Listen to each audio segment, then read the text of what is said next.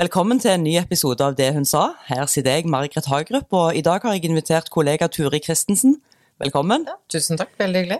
Ja, Turi sitter jo i utdanningskomiteen, og Turi var jo den personen som gjorde at jeg fikk et litt annet syn på gaming. Jeg var jo tidligere tenkt at det var sofaaktivitet, helt til Guro snakket om at en skal heie frem ungene som driver med dette. Og jeg opplevde at ungene lyste i øynene når mor sitter og engasjerer seg og lurer på hvilken verden de holder på å engasjere seg i. Så du gikk faktisk hjem samme dagen som jeg hadde hørt om? Ja. Nei, så artig. Ja, men det er kudos til deg. Men vi brenner jo for barn og unge, og har snakket veldig mye om det. Jeg sitter i arbeids- og sosialkomiteen, og vi har jo funnet ut at vi har mye ting til felles som går litt på tvers av våre komiteer. Helsekomiteen, og at vi generelt tenker litt for mye silotenkning i politikk og i samfunnsliv. Ja. Så hva skal vi snakke om i dag? Ja, et begrep er vel livsmestring.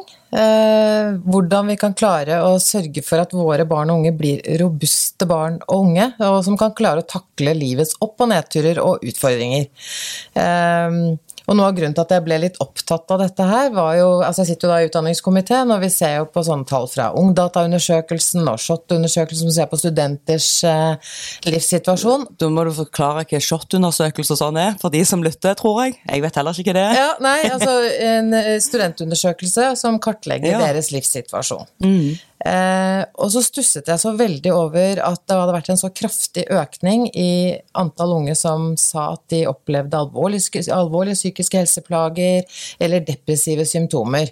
Altså at nå er det så ille i gåseøynene som at 25% av studentene og en tredjedel av elevene på videregående og i 10. klasse selv oppgir at de har dette her. Og da begynte jeg å tenke litt, og så tenkte jeg litt på meg og min rolle som mamma. Fordi for noen år siden så opplevde jeg at jeg kalte meg en curlingmamma, for jeg følte at jeg faktisk gikk foran barna mine og sveipa bort, akkurat sånn som man gjør foran en curlingkule, alle utfordringer, for jeg ville at de skulle ha det så bra, inntil det plutselig slo meg at sånn her kan jeg jo ikke fortsette hele livet. De må jo lære seg til å møte disse utfordringene og ikke svinge utenom. Jeg trodde det var mammarollen i dag, det. Ja, men det er nok mange av oss som har tenkt det, eller tenker det, og jeg tror ikke det er vond vilje, det er jo bare at vi vil det beste for barna våre.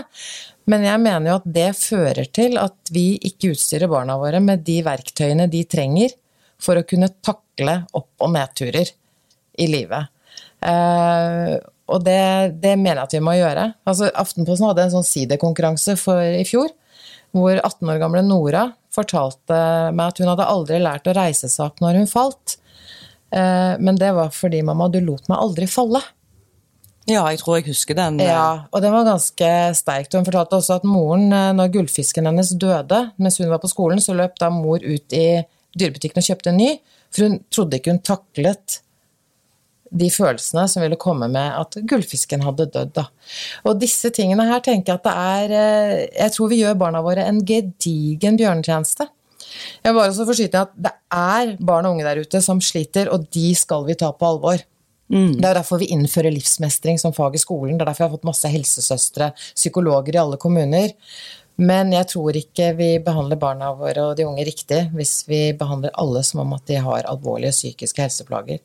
Nei, spennende. Ja, og så kommer jeg jo da til å høre på Trygve her da. Som ikke er introdusert ennå, og da er vi over på neste gjest her. Velkommen Trygve Børve. Takk for det. Du er privatpraktiserende, du er praktiserende psykolog og har vært det i over 20 år. Og er veldig engasjert i tema livsmestring. Altså, fortell da, altså, hva er livsmestring, og hva gjorde at du ble engasjert? En bakgrunn for at jeg synes det er et viktig tema er litt sånn som Turid har vært inne på, at vi ser at mange ungdommer forteller at de strever mer enn tidligere. Og det gjør de til tross for at samfunnet vårt på mange måter er et supergodt samfunn. Til tross for at vi har et helsevesen og mange systemer som følger opp, på en skole som har utviklet seg enormt i forhold til å ta vare på barn og ungdom. Likevel så forteller mange da at ikke de har evne, kraft til å håndtere de utfordringene som de møter. Og en måte å forstå det på er at forventningene deres til livet er annerledes, at de tenker at livet bør være smertefritt og greit. Og når det ikke blir sånn, så blir de så skuffet over seg selv.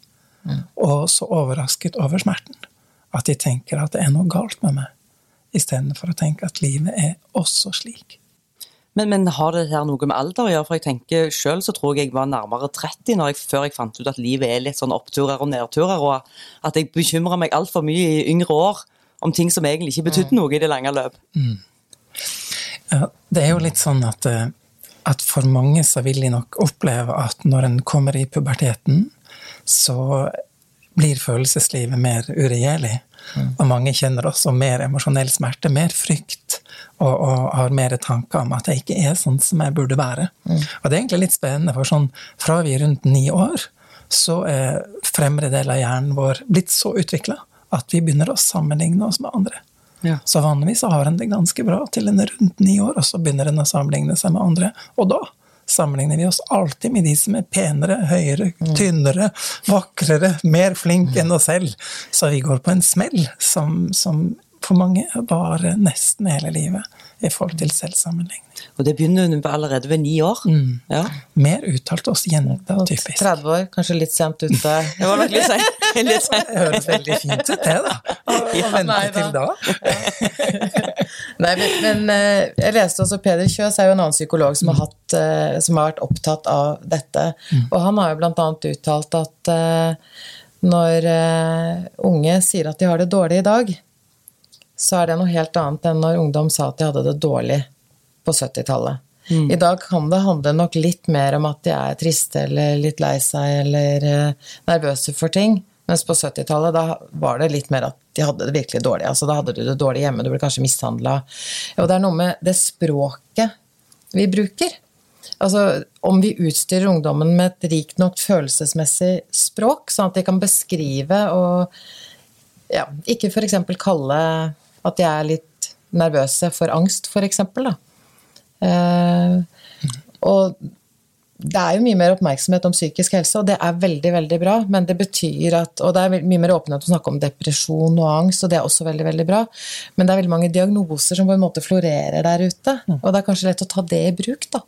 Men det så mye større åpenhet? Jeg har jo snakket en del I det politiske liv som har vært noen år nå, om den angsten jeg har hatt foran debatter, og blir litt overrasket over at spesielt menn da, sier at nei, dette noe vi aldri snakker om, og det godt å høre at noen kan si det.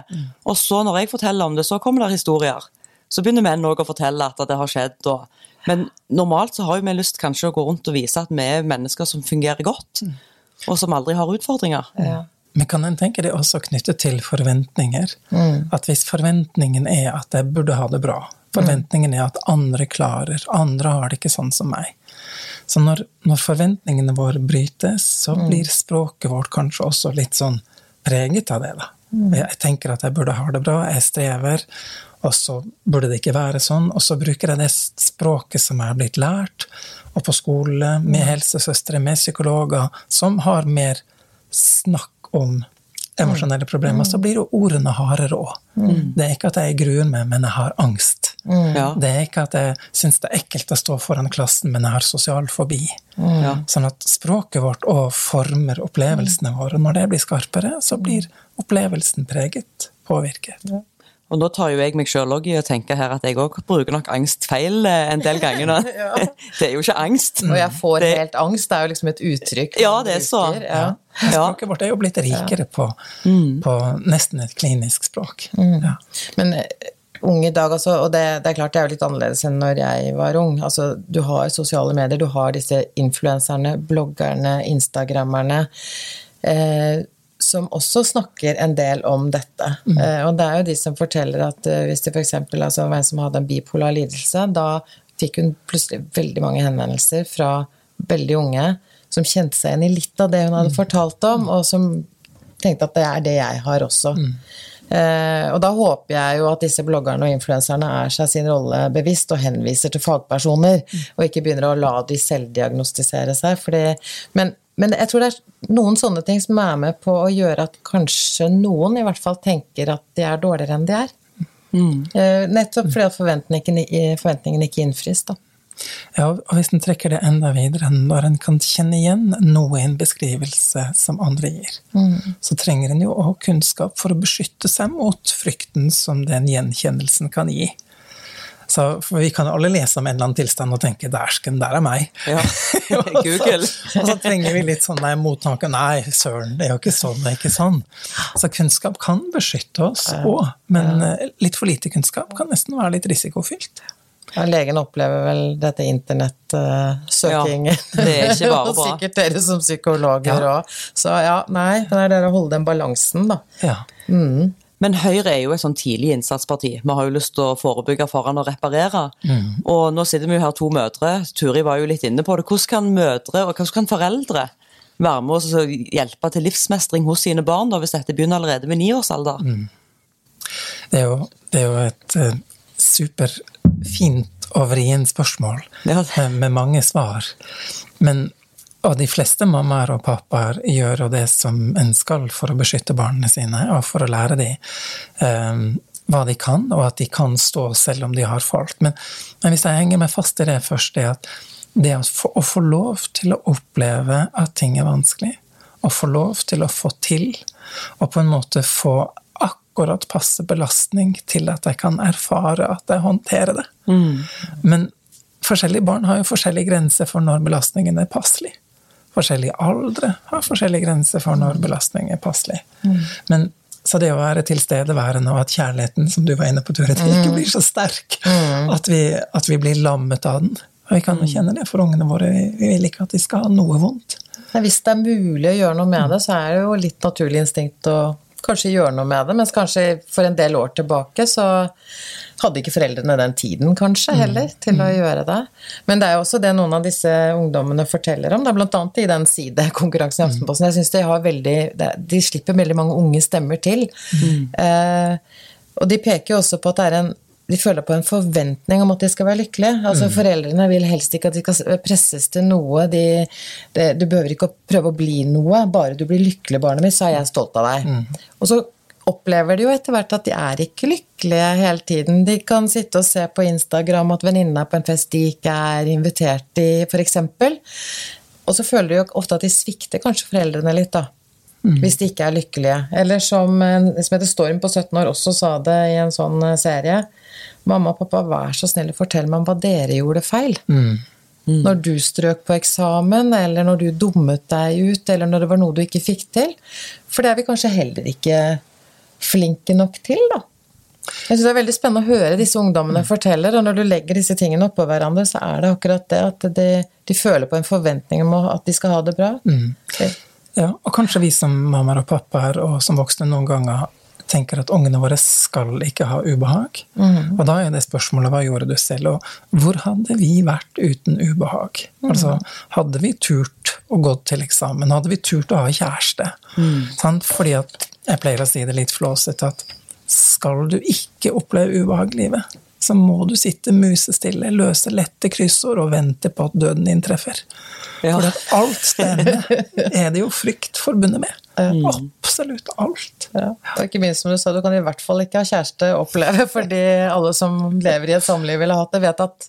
Men jeg, altså, i mitt arbeid, når jeg ute og møter forskjellige folk, så treffer jo jeg folk som så redde for oss å gjøre feil, at de sier at det lettere å trekke dyna godt opp under hagen og bare bli værende i sengen, for der kan jeg i hvert fall ikke gjøre noen feil. Ja. Så det mange som sier at ideen om at smerteløshet så farlig, fordi da kan vi ikke gjøre sånne ting som du sier, vi kan ikke gå på en talestol, og da får andre heller ikke se, heller ikke høre, heller ikke ta del i. Sånn at den her evnen til å tåle smerte, den sannsynligvis helt avgjørende for at vi skal få bli den vi kan bli.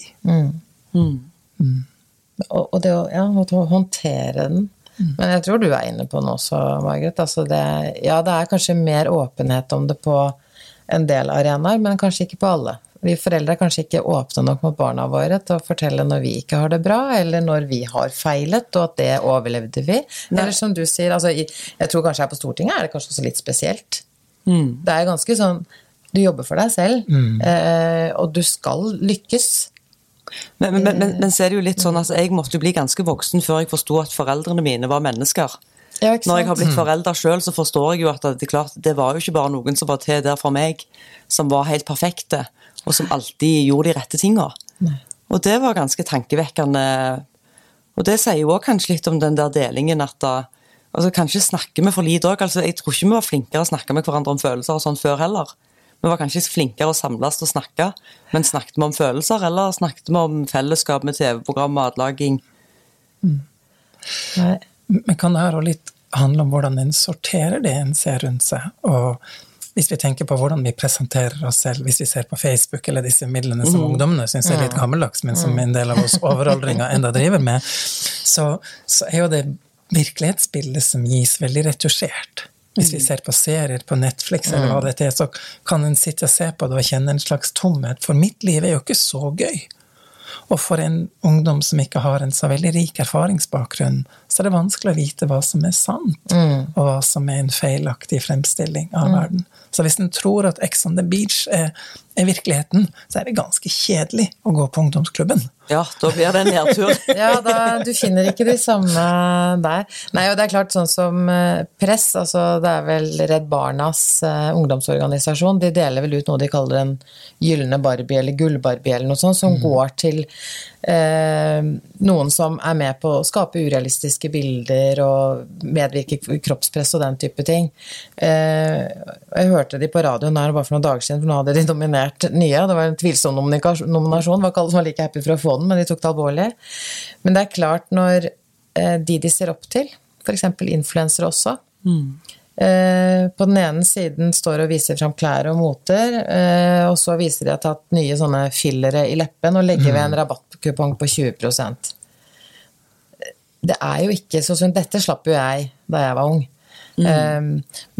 Men jeg tror jo samtidig, altså jeg husker jo at jeg synes det var veldig ubehagelig første gang jeg la merke til at moren min gråt, så jeg tror ikke vi var veldig åpne om følelser hjemme hos meg heller, men jeg fikk beskjed om at jeg vet ikke om det går inn å si det i en podcast, men shit happens. Ja. Og dette må du takle. Det må være lov å si. Ja, ikke sant? Men dette må du takle. Ja, du har kranglet med venninnen, eller de to vil være alene, du får ikke være med. Kan vi se om det er noen andre du kan gå og leke med, eller kan du gå og høre med dem en gang til? Altså, det var ikke noen mamma som kom og ringte på til den andre mammaen og kjeftet på den fordi at datteren hennes ikke ville leke med meg. Nei, det tror jeg det har blitt mer vanlig at den møtes og meldes, og det kjenner jeg meg igjen i. Og at foreldrene blander seg inn. Jeg fikk beskjed om å ordne opp selv. Men klart, foreldrene sto jo ikke og så på når vi trente heller før i tida. Nei, overhodet ikke. Det gjør vi jo nå, vi skal jo liksom være til stede overalt, og kanskje måle foreldrene også hverandre litt på hvor curling-mor er du da? Altså, jeg var helt ekstrem. Jeg var på alle treninger, alle kamper. Ja, for det er ikke jeg. Nei, men du har 4 barn, jeg har 2. Jeg fant ut at skulle jeg fortsette å være curlingmamma, så måtte jeg stoppe på 2. Nei, men jeg gjorde det. Jeg var ikke bevisst på det, så all ære til deg for det. Men jeg anså det som helt naturlig. Og det ble jo et fellesskap blant foreldrene, og det har vi også tjent godt på når ungene ble større, og vi måtte ordne opp i ting. Men jeg husker spesielt en gang hvor jeg måtte si til eldstemann at vet du hva, jeg får ikke vært med deg på hockeykamp i dag, fordi pappa er borte, nå må jeg være med lillebror på sin hockeykamp. Det var liksom en i Sarpsborg og en på Lillehammer, altså jeg kunne ikke vært 2 steder. Går det bra, liksom? Og så var det sånn. Ja, det går bra. Ja, men det var ikke bare det, det var sånn, vet du hva, endelig, jeg har også hatt lyst til å dra på kamp alene. Ja. Og først så ble jeg jo helt satt ut, men så tenkte jeg, fy søren, hva er det? Det var en av de tingene som vekket meg. Jeg tenkte, de vil ikke ha meg rundt hele tiden, de vil klare seg selv. Ja. Men kan jeg tenke seg at mange av de tingene foreldre i vår tid gjør er veldig fine? Absolutt. Men av og til så går vi lengre enn det ungdommene trenger. Og gjennom det så får de ikke den treningen som er nødvendig. Og at av og til når en mamma ringer, eller pappa ringer på skolen og sier at han har bare fått 3, kan han ikke få en bedre karakter, så er det strengt at ikke ungdommen sitt ønske om at en av foreldrene skal ringe. Det er mer våre egne greier. Nei, og det bør jo ikke være enten eller, altså sånn som på min tid. Jeg tror aldri mine foreldre var å se meg hverken trene eller konkurrere. Jeg var for mye. En sånn gyllen middelvei. En gyllen middelvei. Tenker jeg at vi skal fortsette å elske barna våre, og vi skal fortsette å ville det aller beste for dem, men jeg tror det er viktig at vi har et øye på at vi skal oppdra de til å kunne klare seg selv og takle livets utfordringer. Men hvordan lærer du unger eller ungdom livsmestring da? Ja, det er jo et knasende godt spørsmål fordi at det er jo et ord som høres så lett ut. Ja. Og det er klart at barn, ungdommer og voksne skal mestre forskjellige liv. Noen ungdommer har liv som mye, mye vanskeligere å håndtere, der de helt åpenbart ikke skal håndtere det alene. Der det skal være andre som hjelper det. Og jeg pleier å si at i jobben min så jeg så heldig at jeg har hjelpeplikt når jeg møter barn som jeg ser ikke skal kunne klare dette alene.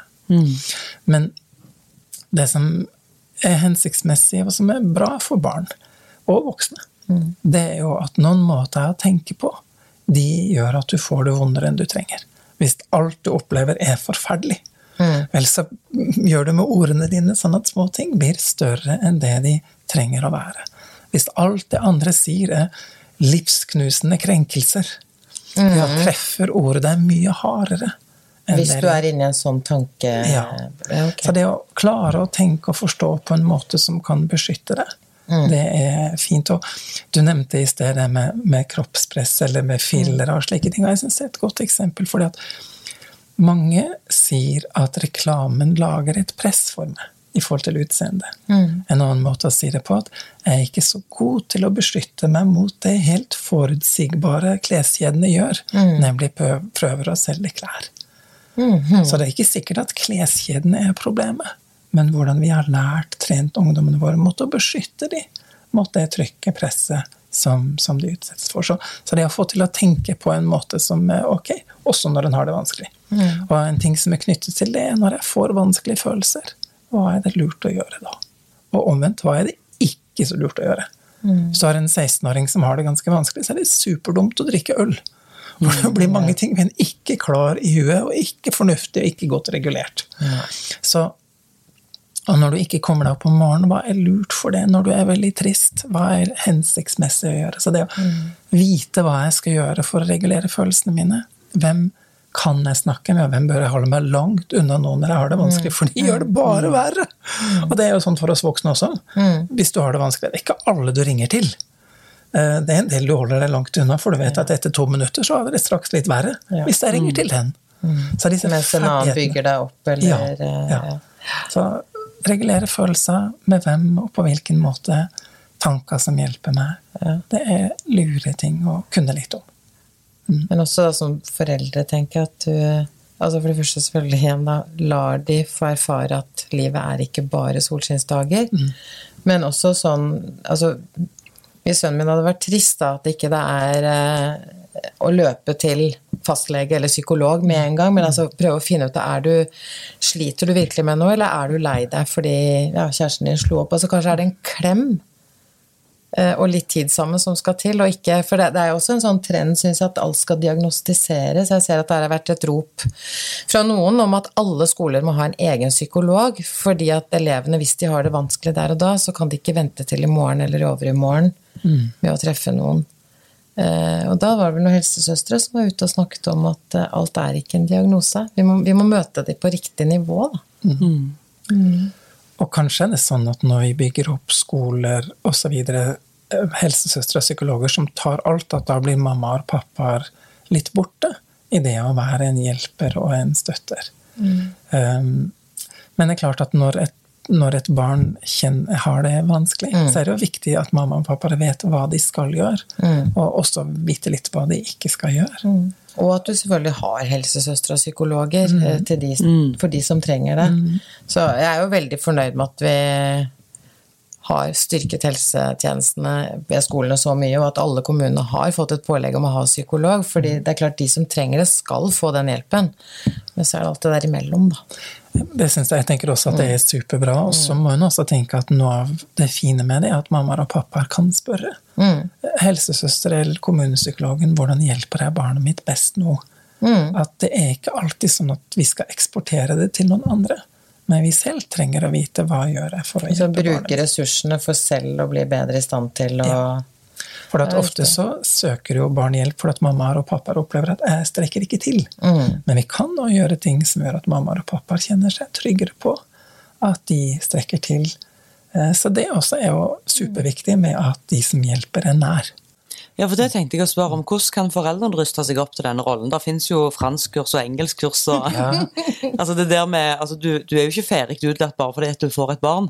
Så har du alle verktøyene tilgjengelig. Det skal gudene vite. Ja. Nå har jeg vært så heldig at jeg får lov til å snakke på noen skoler til foreldre i forhold til det med livsmestring.